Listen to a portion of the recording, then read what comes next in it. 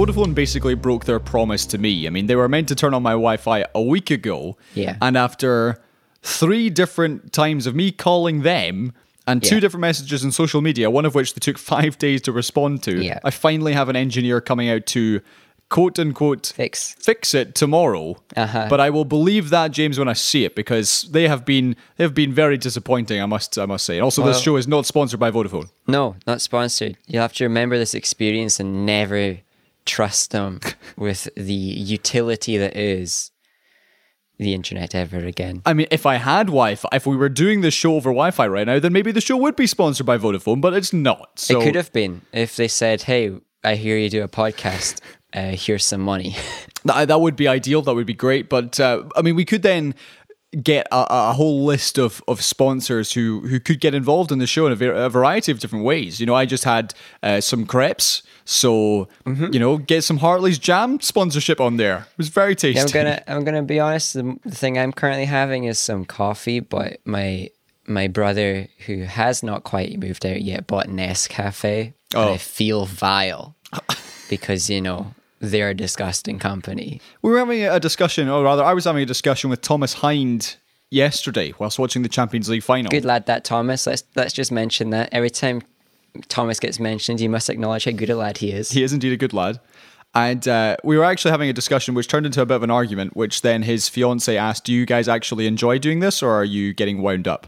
And that's the state it got to. However, I was saying I felt sorry for Neymar, who is a Paris Saint-Germain football player, right? Because his team just lost the Champions League final, right? One of the biggest games of his life, and the boy Neymar did not play very well at all. Missed a lot of chances. Right. His team lost, and at the final whistle, he was very upset. Right. And I said, and you felt bad for him. I feel bad for him. Right. And Thomas said, I do not, because Paris Saint-Germain are owned by the Qatari government. Yeah. And I'm happy whenever any team that's owned by rando governments here and there lose. And particularly because of their use of slavery in terms of the way they're building the stadiums for the World Cup in 2022, and the fact that literally thousands of these workers have died in horrendous health and safety conditions, and yet the World Cup is still ploughing on regardless because money. Yeah. He decided he did not feel bad for him at all because of his... essentially the owners of the football club. Yeah, but he has chosen to play for scumbag the club. Well, I said, well, if that is the point of view you're taking, where do you draw the line? Because basically every company or sponsorship... everything is owned by Nestle or Coca-Cola. Well, every single one is problematic to a certain extent. For example, the whole Champions League competition is sponsored by Gazprom, which is the Russian oil and gas company. Yeah, Gazprom are scum. Yeah, and they Schalke are Gazprom. It certainly used to be, but the entire competition, the premier competition for European football, is sponsored by a Russian oil and gas company. Yeah, and the only reason they're doing it is to get some name recognition in Europe, so that we like the company, so therefore our politicians won't feel that they need to not be scared of supporting the company, right? Because Russia want to build gas pipelines through Europe to avoid putting them through, well, not to put them through other parts of Europe rather than their current ones which run through Ukraine, so that they can destabilize Ukraine a bit more by not paying Ukraine to pipe their gas anymore. So my point was, if you are not allowed to feel sorry for Neymar because of who owns his team, surely we shouldn't be watching the Champions League because it's sponsored by Gazprom. Yeah. Like, where'd you draw the line? Yeah, I don't watch it. I know you don't, but you don't like football that much. Well, I'd like football more if the teams weren't all scumbag and owned by scumbag singular. Like, it's a hierarchy of people being used and manipulation and all sorts of people getting taken advantage of, so that the big hats can get their money. And like players, sure, on one level they are the working class still, because they are still the commodity. They are still being used. Right. But they make enough money that they could be playing for not scumbag teams. They could elect to just go to a lower ranked team, somebody who isn't in a league that's sponsored by slavery or a league that's sponsored by corrupt business. You will be very hard pressed to find one, particularly at the highest level. that isn't sponsored by a bank. Yeah, the highest or level, yeah. an energy company. That's why they should just leave it. Or gambling. Or gambling, yeah. Gambling's got to go. So no, but this is the thing. Like, every club in some way has a sponsorship with one of these toxic brands. Yeah. So I don't think you can, as a professional, as much as it would be lovely to boycott every single brand who were ever problematic or had some sort of issue. Yeah. I just think you would be essentially ending your own career. Well, yeah. Despite the fact you're one of the most talented players in the world. That's Neymar, by the way, not me. I suck. Yeah. No, it would be career ending for them. You have to go to the little leagues. You have to go down to the likes of Scottish football. Slovenia. To get to some teams that are slightly less scummy. Okay.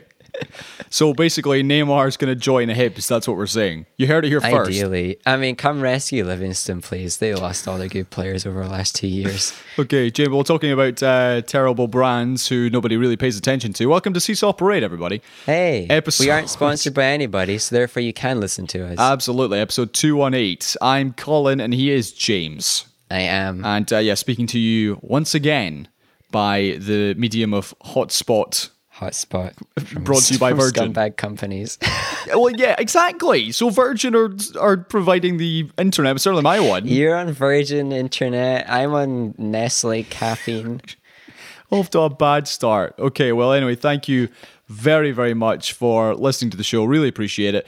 Of course, you can get in touch at Seesaw Parade on Twitter, seesawparade@gmail.com. If you have any reviews you would like to send in, any comments of things that we've said.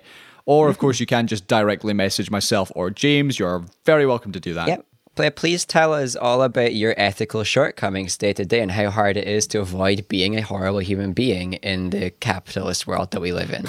But before we start the show properly, can I just give a shout out to Scott Wilson, who handily pointed me to the fact that, unbelievably, James, what? The New Mutants is actually listed in cinemas in Scotland right now. No. It's happening. After, I would wager, the best part of 3 years, probably 4, that we've been talking about this movie. Man. And it's constant delays and reshoots and rescheduled release dates. It is actually coming out this week. What? Will you be front in line, front row? No. Neither will I. I mean, I consider it. It's been such a build-up. I would consider it if it wasn't for, coronavirus. Well, I mean, it turns out that this is not just a running gag. It is actual reality. This film does exist, and it is being brought to you on the silver screen. Of course, they actually put it out in a pandemic. Yeah.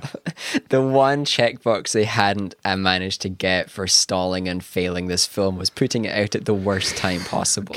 Where no one's going to see it, and therefore not everybody is going to hate it because they didn't actually get to see it in the first place. I know. Are they going to get any reviews? Probably not. Okay. Well, can't get bad reviews if nobody sees your film. Exactly. Thank you very much for everybody who has got in touch over the last little while, and you can continue to do so, but let's start actually with some movie stuff. We very rarely do this, James. Wow. We're doing it this week. Starting with the film. Excellent. Absolutely. And where better to start than Robert Pattinson? Oh, I know. What a darling.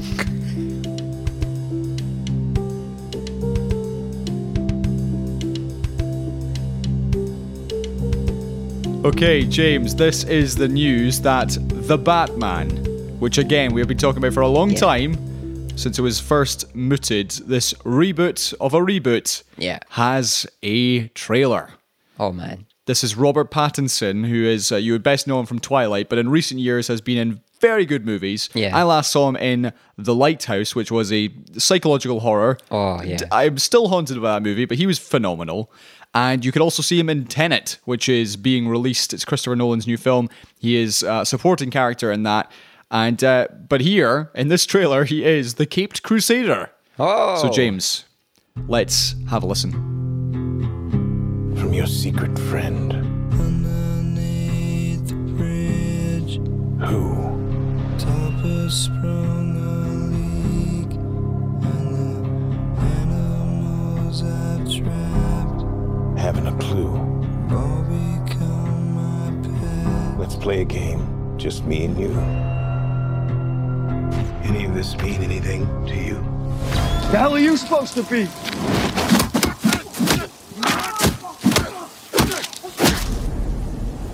I'm vengeance. Jimbo, Yeah, give me your thoughts on this.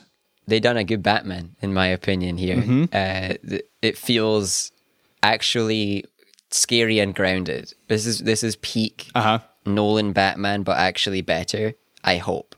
And considering that we all have been told that they only filmed 30% of the scenes before the lockdown, and they haven't done more filming. So this trailer is made from 30% of the film at most. Really?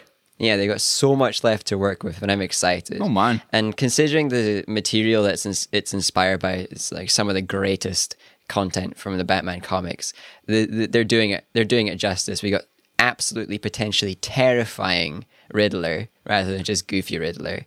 And based off that, we might see actually terrifying versions of the other slightly goofy villains that we're used to kind of just giggling at. Well, just on the note of the production being suspended, you're very correct, James. Not that I doubted you for a second. Right. Essentially, the film is looking to resume early next month, so that's essentially next week. In the UK, the crews have been constructing sets over the last 4 weeks, and there is hope that the film could be wrapped by the end of the year. There's still approximately 3 months of material left to shoot, which is quite something. That's a lot of stuff. So you're right, actually. If this is based solely on things they've shot so far, then wow. Because I'll tell you what, I like this a lot. Really did. Such a good trailer. Here's why it works in my book, and we'll take you through the Seesaw Parade rules for trailers. Oh. Did it give away any of the plot? No. Unless you've read the comics. Did it spoil anything? Did it spoil any of the big moments? No. Did it tease us enough that I very much want to see this movie? Yes, it did. And it's because it just has these glimpses, and it's not even things which are fully formed sentences. We didn't even see some of the characters, probably because they've not filmed them yet. Yeah, we didn't see Farrell. Yeah, there was no Colin Farrell, who plays the Penguin. There was no Andy Serkis as Alfred, the butler. Yeah. There was no Carmine Falcone's character, who's been played by John Turturro. So there's a whole host of people in there who we're yet to see. But in terms of... And big names. Did this trailer get me more hyped for the film than I was before I saw it? Undoubtedly. I really like this. Yeah, the feel of the Batman is great because we've got this less experienced dude, and unlike the Ben Affleck one, who was just this literal tank walking about smashing people, which was cool in its own way, the fight scenes felt more along the lines of what we've seen from something like Daredevil on Marvel, where it just looks like just people brawling, but one of them is just, well, they're all a bit dressed up goofy, and it's actually scary. And we've got this crazy looking Batman whose eyeshadow doesn't disappear when he removes his mask, which I like. The difference to me here, there's a couple of them, is for those of you who are thinking of perhaps the last Batman film you saw, which may well be The Dark Knight Rises. I would not blame you for missing Batman versus Superman or Justice League, because neither were particularly good. Yeah. The difference for me between the Christian Bale Batman, which is the one that I'd say grew up with, and this one, is that Christian Bale as Batman, when you see him, particularly in The Dark Knight, which is the iconic film, I would say at the moment, is that he's a fully fleshed out character. He's clearly been Batman for a long time. He's got these established relationships. Yeah. You've got the Commissioner Gordon, who's been the Commissioner for a long time as well, and he's being played by a very old Gary Oldman. No pun intended. Whereas here, you've got Robert Pattinson, who, as you say, James, is a fresh-faced young loon who is clearly just starting out as Batman. Yeah. And then you've got our man from Westworld, who is playing Commissioner Gordon, except long before he's Commissioner Gordon, he's just a random police officer. Yeah. So just going to be the ally. It's taking a fresh look at the story, which, you know, everybody knows who Batman is, and most people know the iconic stories, but this one... Yeah, we don't need another Begins, Exactly, basically. But this to me seems to be a kind of a hybrid of the two, with an even grittier version of The Dark Knight, because as much as I love The Dark Knight, it still has these kind of visuals and colors which really pop. Yeah. And everything does look slick, and it does have that sheen and that gloss to it. Whereas here... But it's all high-tech sci-fi, whereas this is detective. Yeah. This is Detective Batman. There's aspects of the Batman in Dark Knight that I don't think we'll see at all in this new version. The other point I should say, and I forgot about this, the director for this is Matt Reeves. Now, Matt Reeves did the most recent Planet of the Apes trilogy, which if you are yet to see, I would highly recommend. They came out a few years ago. Somehow works. The second and third films I thought were even stronger than the first one. Mm-hmm. And so he's someone who he knows he knows his style, and he's taken that fresh approach to an iconic character.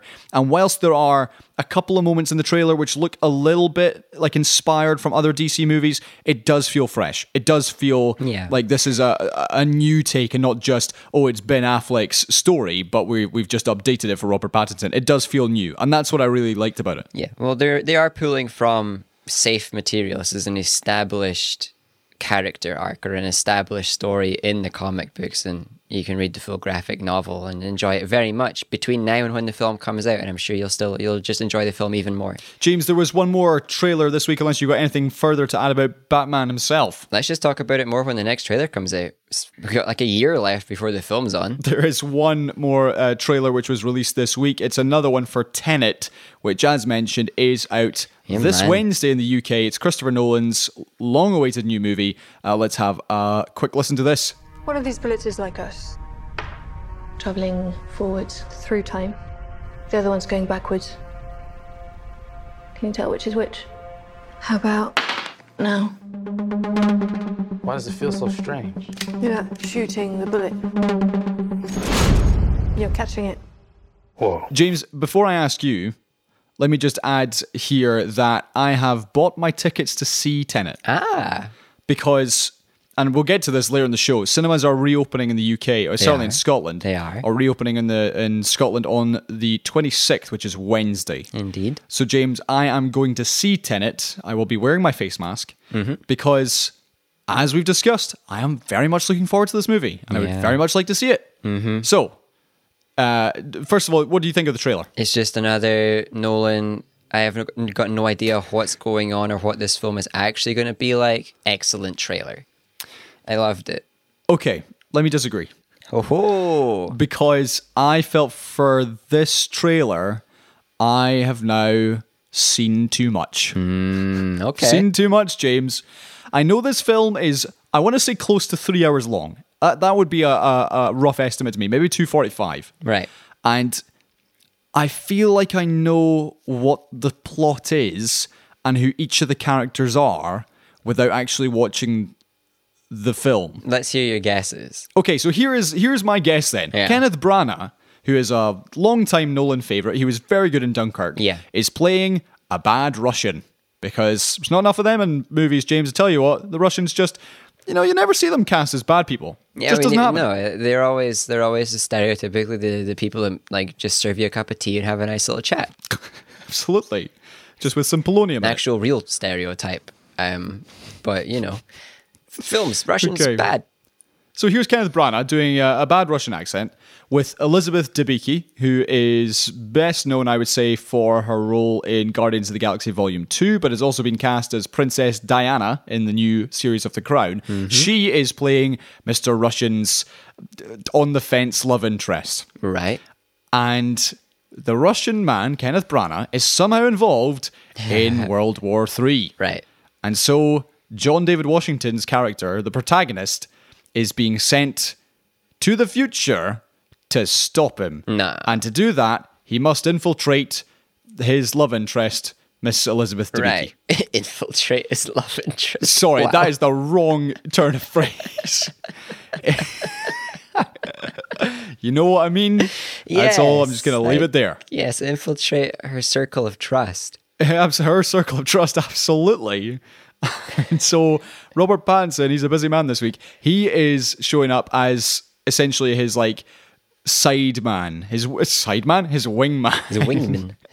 his wingman, who's like the expert on the job, but is also there to help him out, and that's his role. He will be the Tom Hardy Inception character, Right? Who is like really smart, but was also there to espouse parts of the plot, and also was like kind of funny. Because of just experience, humor, posh, Yes. That's it. I mean, Tom Hardy in Inception is one of my favorite characters of all time. Not because it's particularly well acted, but just because it's I just want great. to, like, I want to be that guy. I want to hang out with Ames from a very fun character. Inception.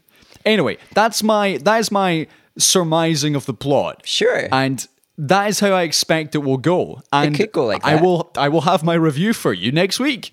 Yeah. I just felt like this trailer showed me too much. I felt like gave away too much. I think they had to give away more than they were because people were not getting why things are going forwards and backwards. Okay, basically the audience is a bit thick. So they had to spell it out for us. Things go forwards and backwards, and we're trying to find out what's going forwards and backwards. And that's it. They've told us that, really.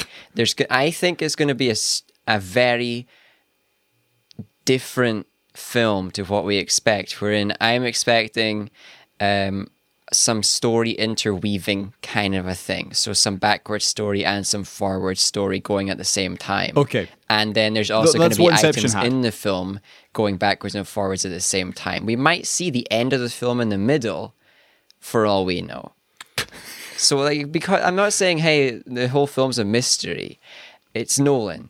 None of his films are really mysteries in that sense, but it's more how they're going to tell the story that's a mystery. Yeah, I would agree with that. And if you've seen any of Nolan's previous films, we talked about The Dark Knight already, but besides that, which was essentially a by-the-numbers comic book, it was very, very well done, but there's nothing really complicated to it. Yeah. But anything else, like Inception, or particularly Memento, which is done backwards, which is mental, and I love it. It's amazing. The Prestige, which is one of my favorite films of all time. I do need to rewatch it. I do think it's very, very clever. So good, yeah. And even more recently, Interstellar, which dealt with some wild concepts and actually did it fairly well Yeah. with Matthew McConaughey, who I do like a lot. Yeah. And then Dunkirk, which again told things, it had multiple things happening at different periods of time, all interwoven together. Perspectives that were going at different time rates. Yeah. Perspectives that were traveling through the story at different rates. So I don't know. Do I expect this film to be told in linear structure? Absolutely not. Exactly. Will it require multiple viewings? Probably. Yeah, However, that's the the first point. one's happening on Wednesday, and that is, I'm looking forward to that immensely. Yeah, I hope to see it sometime. I'm not going to cinema during COVID. Before we discuss other movie things, did you see this week, James, that it has been confirmed Mulan is not getting a UK cinema release. It is only being released for 29 quid Wow, on Disney Plus. They bumped it down to the cheeky 29. Well, I mean, it was $30 in the States. I'm pretty sure it's now just 29 quid in the UK. So, they knocked off. I know they actually didn't. No, they they made it more actually added expensive it. for us, really. So, yeah, I will certainly not be paying for that. I'll never see it ever. Never going to see it. And probably I'm going to be better off for not seeing it. The thing is, though, when we saw the trailers for Milan, we both did enjoy them. So The trailers look great. It looked like they were making an actual effort not to just do a lazy live action make of a film. Yeah. Because Mulan's a bit out there with some of the content. They couldn't just CGI a tiny little dragon probably and make it actually fun. But just the way the production goes and the way Disney's making the decisions, then also the kind of pro CCP comments from the lead actor. yeah. Yeah, sours the desire to see it. Okay, James, before we move on to actual news, let me ask, have you watched anything over the last week? Over the last week, not really, but over the last few weeks, yes. Hey, okay. What would you like to share? The TV show you've got or the film? TV show or film that I've got. I'm going to start with a TV show because Okay. I've probably got more to say about it. I watched Watchmen. Watchmen. I had to Watchmen. I had to purchase it. I watched Watchmen. I had to purchase it because it's kind of hard to watch it. I couldn't figure it out myself, and I was like, it's not that expensive, so I bought it. I've got it. It's great. Fair enough. Overall, an excellent TV show. Can you give just the listeners an overview of what Watchmen is? Because they may just be Yeah, thinking so- of the film from 2005. Yeah, it's a follow-up story to the film, kind of, but more the graphic novel, because the film diverges a wee bit on the plot towards the end.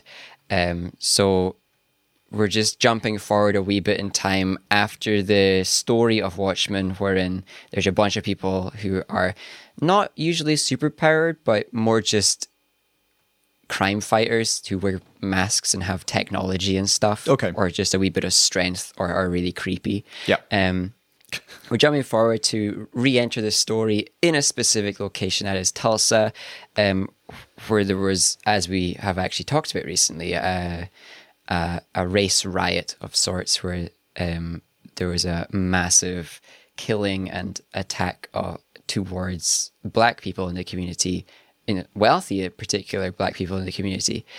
So the story's kind of interweaving a whole lot of stuff into a very present day issue of just racism and whatnot, and white supremacy and whatnot, with masked police and police brutality, with again some characters and storylines that hadn't quite been finished in Watchmen and trying to resolve them.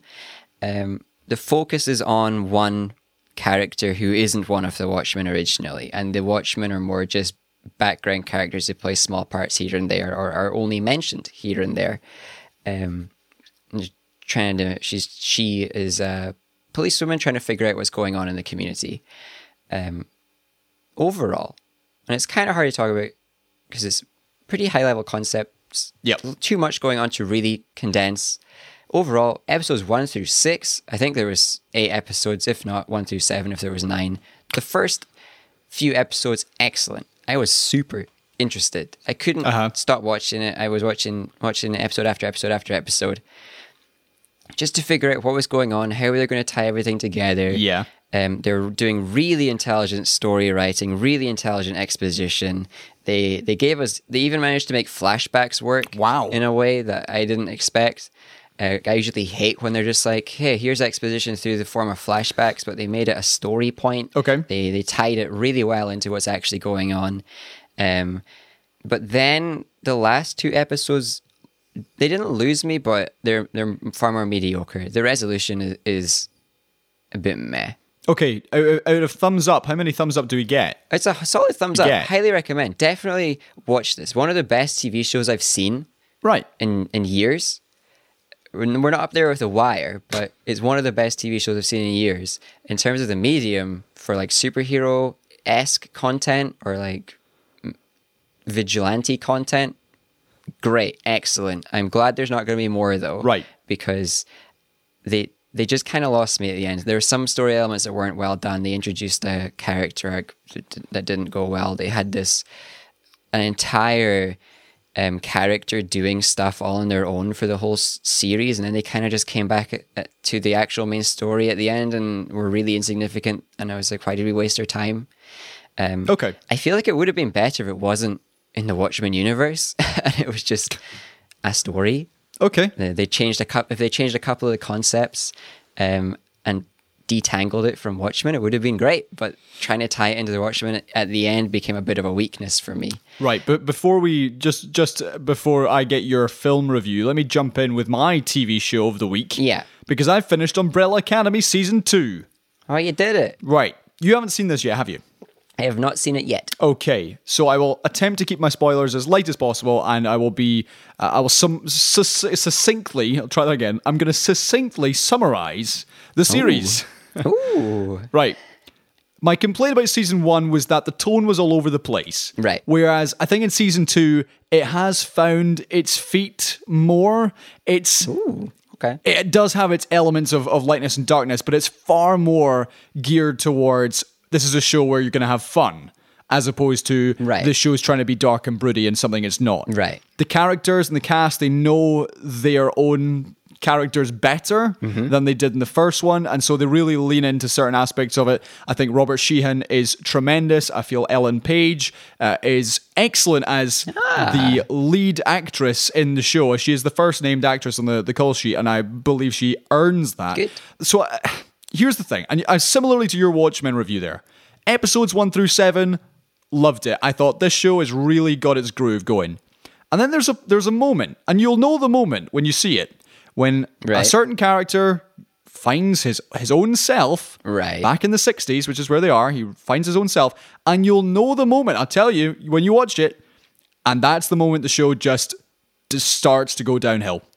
And as soon as the moment happened, as soon as the comment was made, I sighed and I thought, this is very disappointing that this show has had to rely on this certain trope for humor in this series because it was going so well.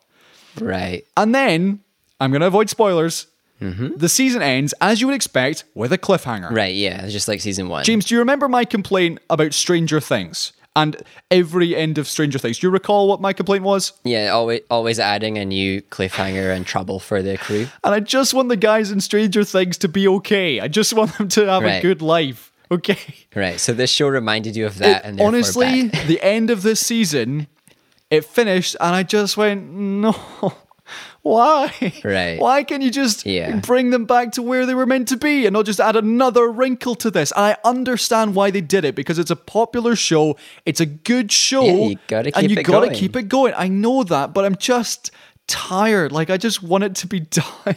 Yeah. I want them to get back to where they were, for things to be okay. But no, we gotta prolong this show. I'm sure we'll have another season, probably in 2022 at this rate.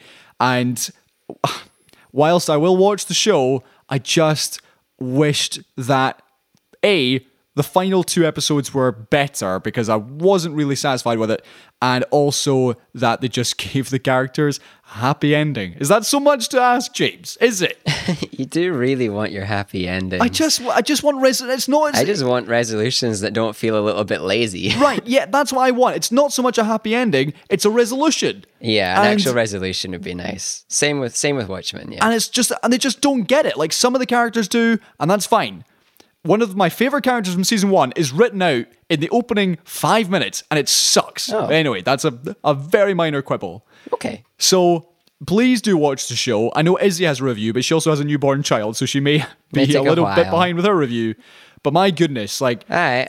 I would be really intrigued to hear what you think. Yeah, so I'll try and storm through that. If you storm through Watchmen, and we can do re-reviews pretty soon, where we can spoil everything. Absolutely. Right, before we move on, James, quickly hit me with your film review. I watched Knives Out. Hey. You've already talked about this in the show, I believe. I did last year when it came out. It's a film by Rian Johnson. It has a brilliant cast. Daniel Craig as the lead detective, and everyone else is running around in a whodunit caper. And I thought it was great. James, what do you think?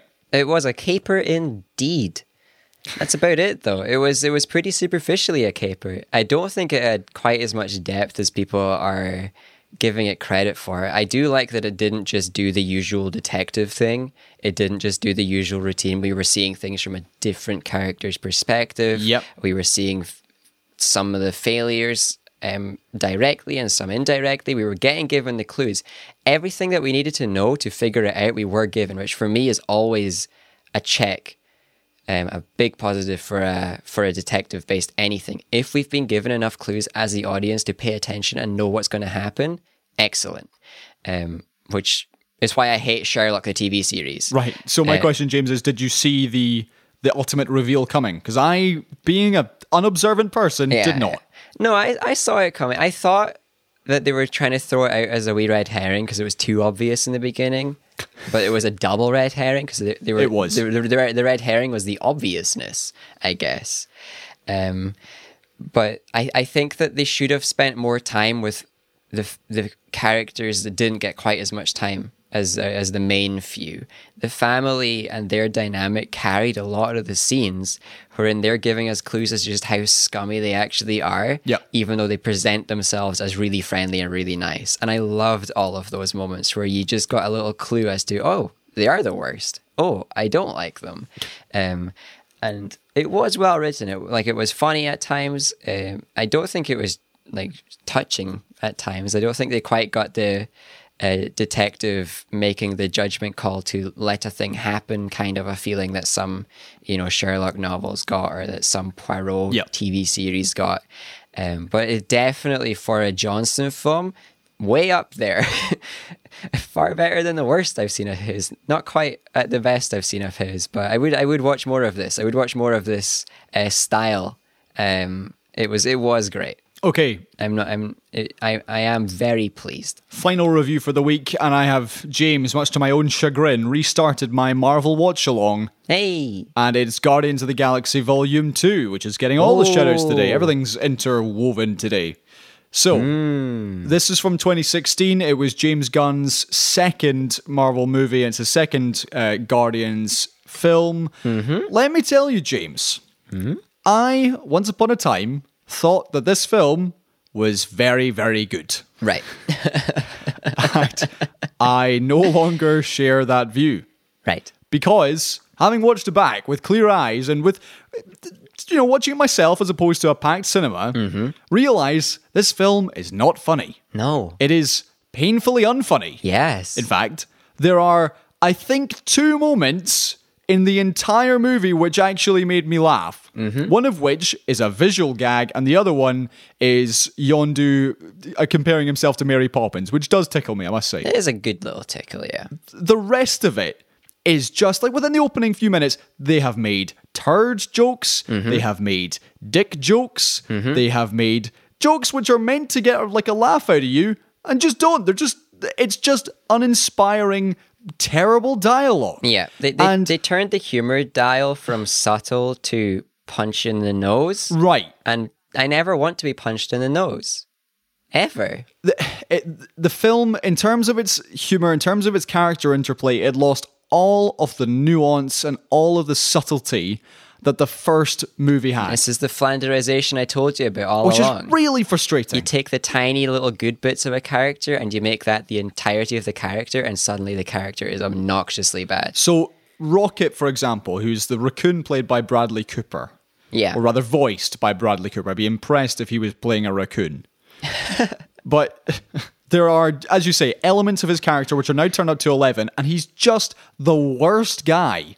Before, he was like a bit of a lovable rogue who did the occasional bad just a bit thing. selfish. But now he's just... Yeah.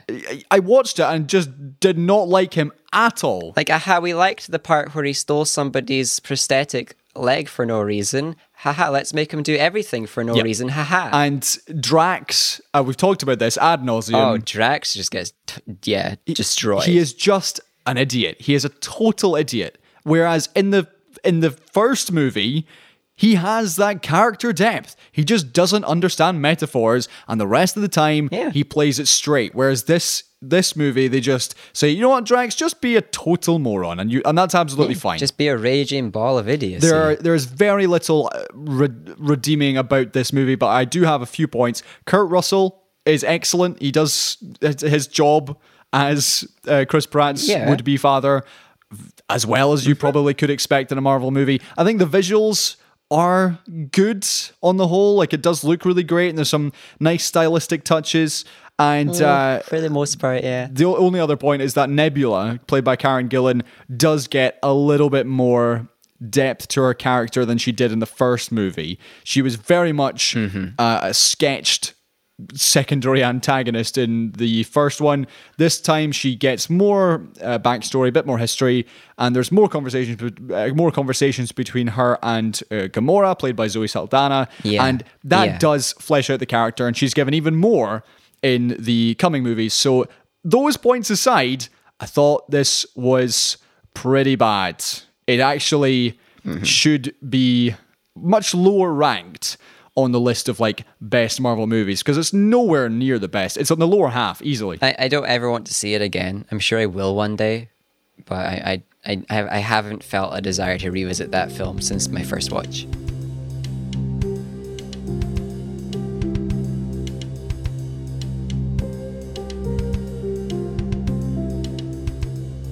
You can cut my Watchmen review down to the one sentence that made sense.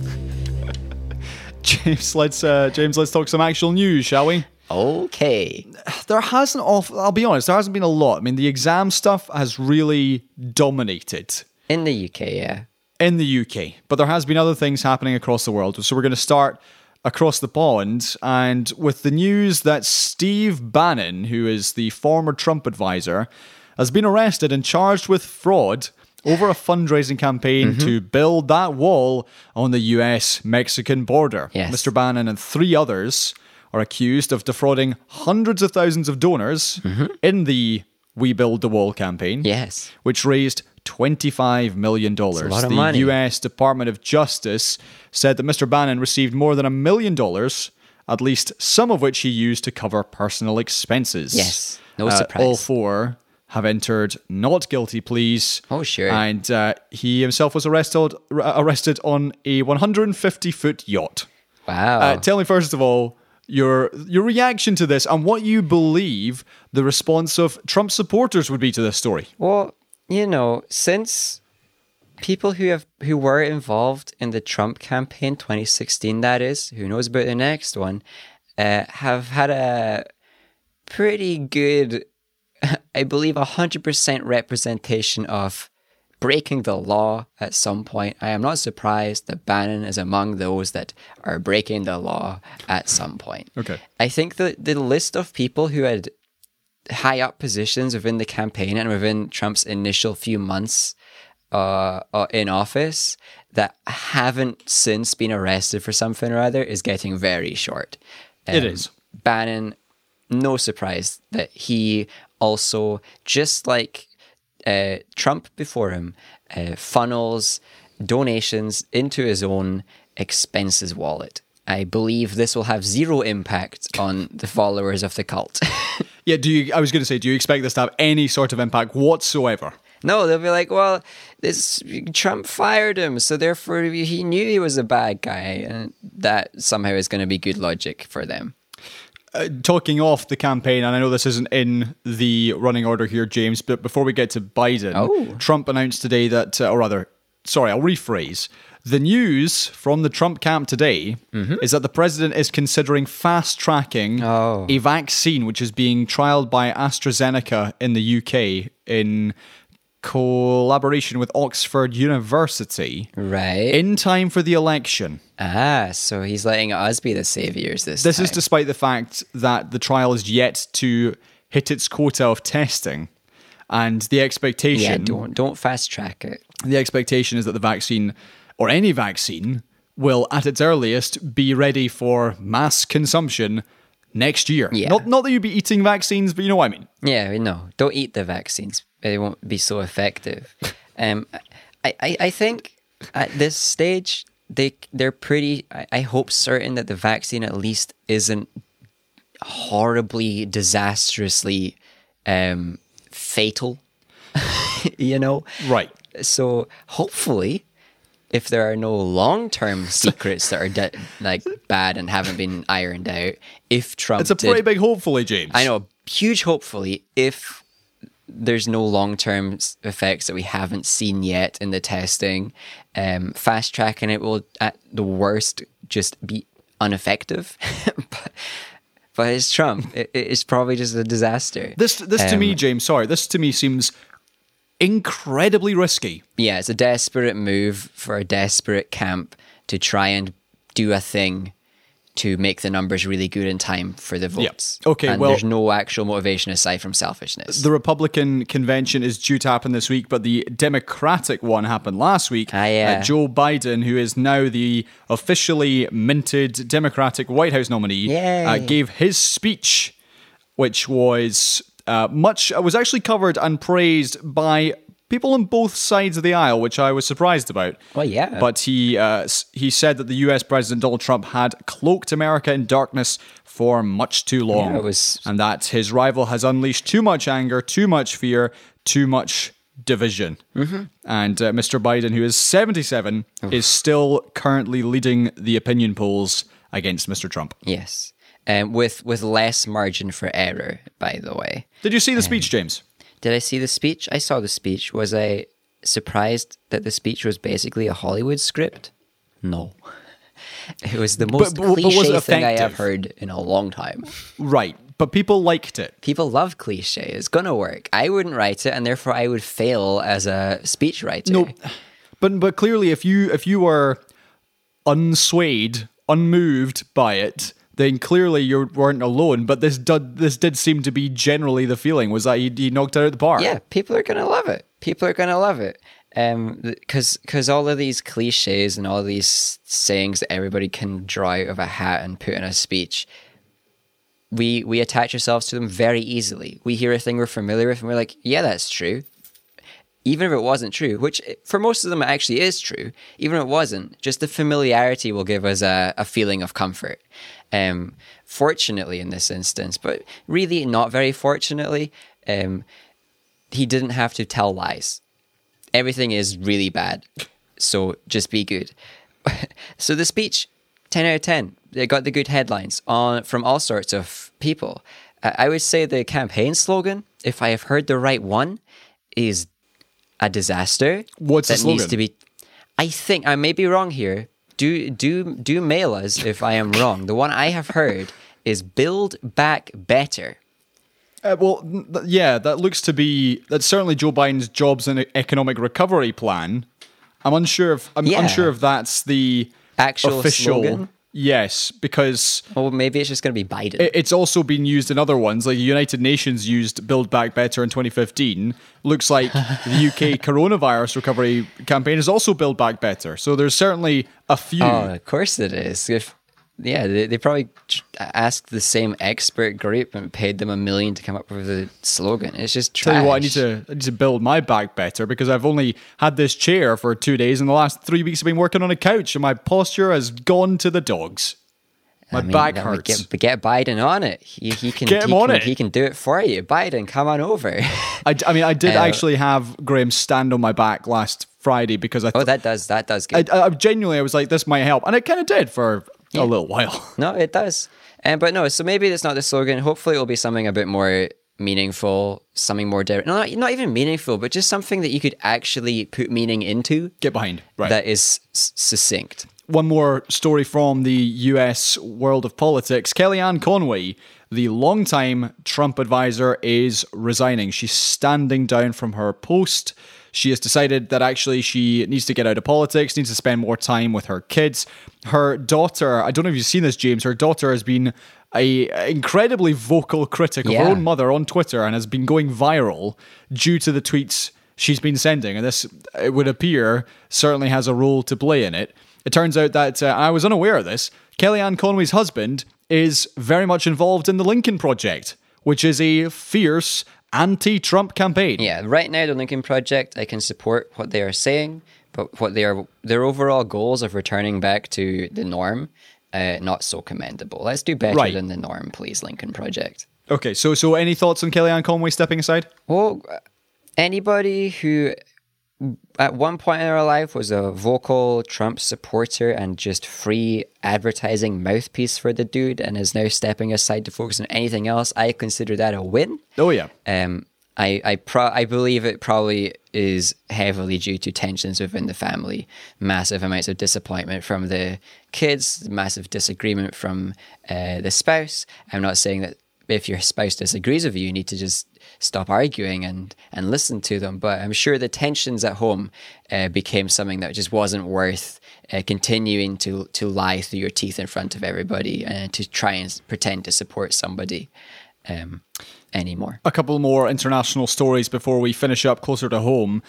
Vladimir Putin's essentially corruption fighter and ultimate nemesis, Alexei Navalny. Yeah, his opposition leader, is currently fighting for life in Germany after allegedly being poisoned whilst at an airport traveling to Moscow. Really weird. I wonder who would want to poison him. Strange, isn't it? What was I saying about bad Russians earlier? Anyway, Navalny was allegedly poisoned after drinking a cup of tea at Tomsk airport. He then boarded a flight to the Russian capital, but fell violently ill en route. He was taken from the aircraft on a stretcher, diverted to the city of Omsk. And the I should have said, he is the opposition leader. He's not just a bad guy. He's not just he's not just the nemesis of the bad guy. He is the actual opposition leader. And he's not just like a blogger. No, exactly, which would still be terrible. But anyway, he's the opposition leader, and he was rushed to hospital. And after that, a charity in Germany said, "Hey, we want to take this guy off your hands and take him to Germany."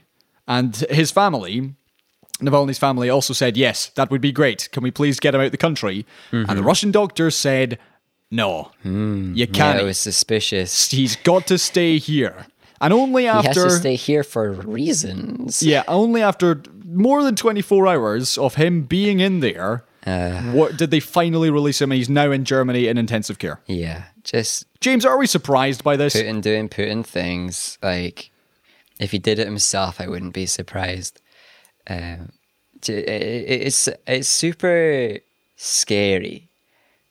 Not for me personally. I don't think I'm ever going to have a voice loud enough to make people want to seek retribution. But it's just scary how in so many countries in the modern world, you can oppose something evil and still be such an easy target for them. Like, it's mad. And of course, it's due to the things he is opposing that he has come down on. Well, it wasn't just a random illness. I believe the state media was trying to say, or maybe the doctors were trying to tell us all, he just drank too much. But I don't see too many people drink themselves in one sitting into the ICU, into a respirator, out of the blue, in an airport. Especially tea. But it's just scary. I feel for anybody who has the courage to stand up and oppose this style of leadership or this corruption in any of these countries. I feel huge amounts of appreciation and like inspiration. Like, genuinely, they are so strong-willed. One final piece of Russian news. Yeah. In something that surprised nobody, it turns out that the President Vladimir Putin did indeed order the 2016 hacking of the Democrat accounts and the release of Hillary Clinton's emails. Wow. That's according to the Republican-led Senate panel. So, Yeah, James, they did. Turns out that Putin did the hack after all. Who knew? Oh my goodness, Putin did it. And even though Trump told us that he definitely didn't, I am so surprised. And wait, it turned out that he was also getting in contact with people within the Trump campaign. Oh my, I can't believe that this is true, and that the Republicans knew about this the whole time and they still didn't impeach Trump, or they still didn't not undo the impeachment of Trump. The Senate and the Republicans in it have known this stuff. This is just the first report that's gone public. Right, but the report also found that there was no collusion, which is the phrase that Trump was pushing. No collusion. Yeah, I know, right? No collusion, yeah. We didn't have anything that directly said. All we have is like endless amounts of like eyebrows getting raised. Little secret handshakes. But no, the corruption is clear. The alignment is clear, and the fact that he's asking for it to happen again, it just makes it clearer. It's no surprise to anybody. It's no surprise that the Republicans are not going to do anything about it. They haven't, and they won't. If you are in America, make sure to vote. Make sure to vote down ballot as well. Don't forget, because unlike here in the UK, where you vote for local reps, in America, you get to vote for all sorts of things in the one ballot. So don't just do the first couple boxes. Do the whole lot. Make sure you're voting for everything you can.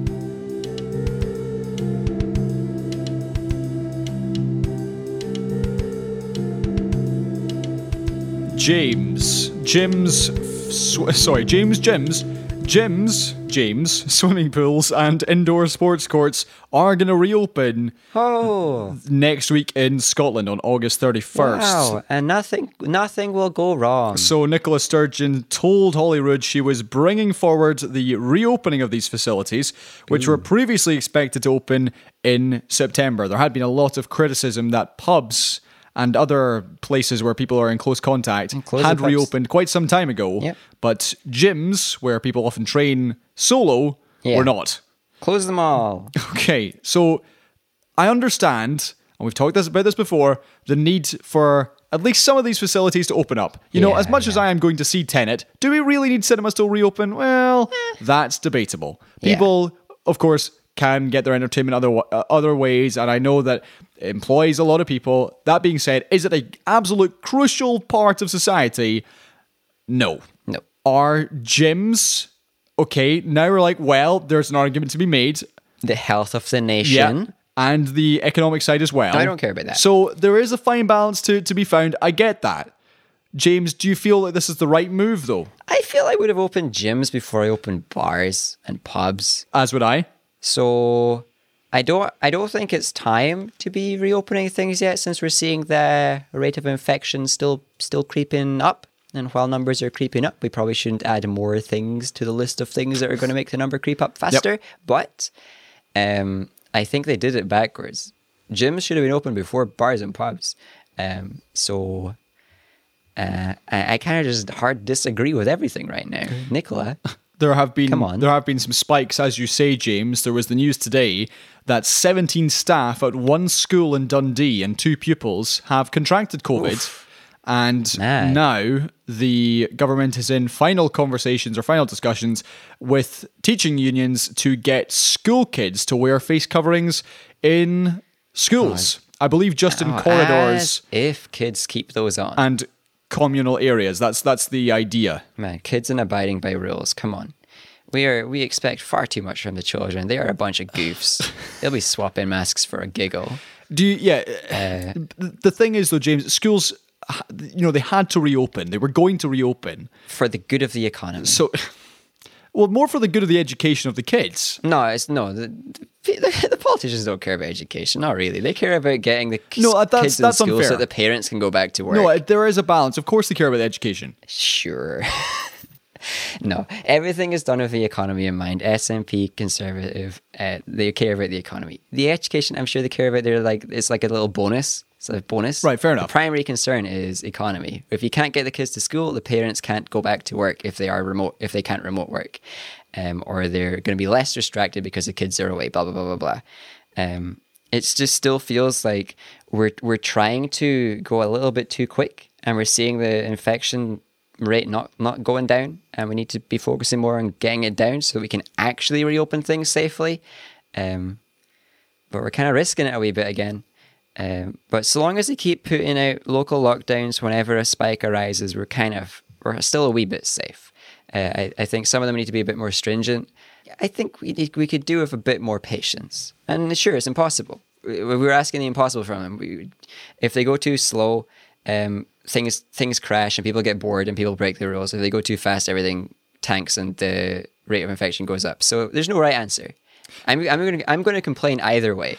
So I'm just glad they don't care about my thoughts. Right. Well, talking of not being able to win either way, police in Greater Manchester have said the same thing. They say they can't win because they're enforcing enhanced coronavirus restrictions and now have the power to break up house parties. Right. Stats from Greater Manchester Police's Chief Constable found that 126 incidents were covered or attended over the weekend. Oof. And officers were breaking them up and issuing fines. They've now been criticised for breaking up a child's 10th birthday party in the city and issuing a fine. But Ian Hopkins said it was not a jelly and ice cream event and was mainly adults celebrating. James, is there any one-size-fits-all for house parties? Because that does seem to be somewhere and an event where coronavirus is going to spread much more readily. Yeah, I feel like the not winning here is that people aren't going to like them for cancelling parties. Yeah. And like, boo, who cancels parties?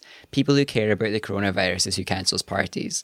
In my opinion, they're a win. Cancelling parties, absolute win. Keep on cancelling them. I will give the police, in this instance, all the approval they need. Because it is a danger.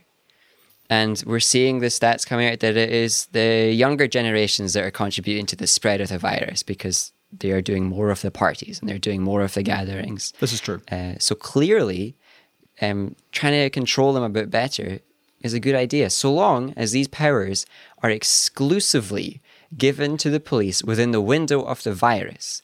And the end date is when the virus is done. If this is just like here's some temporary powers that are never going to get taken away, then I undo all my support. Okay. The police do not need that power outside of a pandemic. We are crashing through the hour mark here, so let me just wrap up a couple more stories. Gavin Williamson is still in a job, James, as the Education Secretary for the UK government. This is despite the fact Hypocrites. that, as we reported last week, the English system of handing out A-levels and GCSEs was eventually reversed. So despite the fact that both BJ and Gavin himself said that they would be sticking by the results, which saw 40% of results downgraded. They promised. They eventually repented and U-turned. And so everybody's getting the grades that the teachers assigned them. It's come too late for some pupils who were already rejected from the university courses they were meant to get into. That's rough. And Mr. Williamson is still in a job. So James, thoughts on this? Oh, it just shows the hypocrisy of everybody that was shouting for the the heads of the Scottish education system, who are now really happy that the way things have been done in England. It's no surprise that because Boris and co loudly promised something that they've done the opposite. In this instance, I'm quite okay with the opposite, because at the end of the day, what is the worst thing that happens if we give too many children good grades? The unis have to deal with a little bit of an issue of having extra people. Wow, what a disaster. Absolutely. So overall, like, good story. Well done, everybody that got good grades. Hope you enjoy your uni place. Sorry, everybody who missed it. I hope there's some sort of a process to reapply or find places for people who have received their rejections super efficiently. Those rejections came fast. They did. But no, it's just the government mishandling a thing. And now they've contracted in yet another firm with ties to Cummings and Gove to help with the grading systems in England. Surprise! Just more corruption. Okay, well, Unbelievable. Let's finish the show, James, with a good story.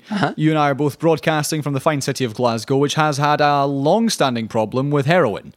And this story shows that the UK's first full heroin prescribing scheme, which is basically a centre which gives out medical-grade diamorphine to people, has actually seen a massive reduction in crime and homelessness. Who'd have thunk it, James? Man, who knew that destigmatizing and supporting people with a crippling addiction would help them not be criminals? It's mind-blowing. Despite the fact that this has been a topic of conversation and people have suggested it for years, literally decades, because Switzerland have been doing it for decades, and other people have said, hey, look, they're doing it, and look, Portugal are doing similar things, let's copy them. And the UK have said, no, we must throw them in prison. Turns out that actually when you do pilot this scheme, it works. Unbelievable. It's been working, the two schemes that they've running, one in Cleveland, one in Glasgow, and they have seen very encouraging results, is what we're hearing, what this report is saying in The Independent.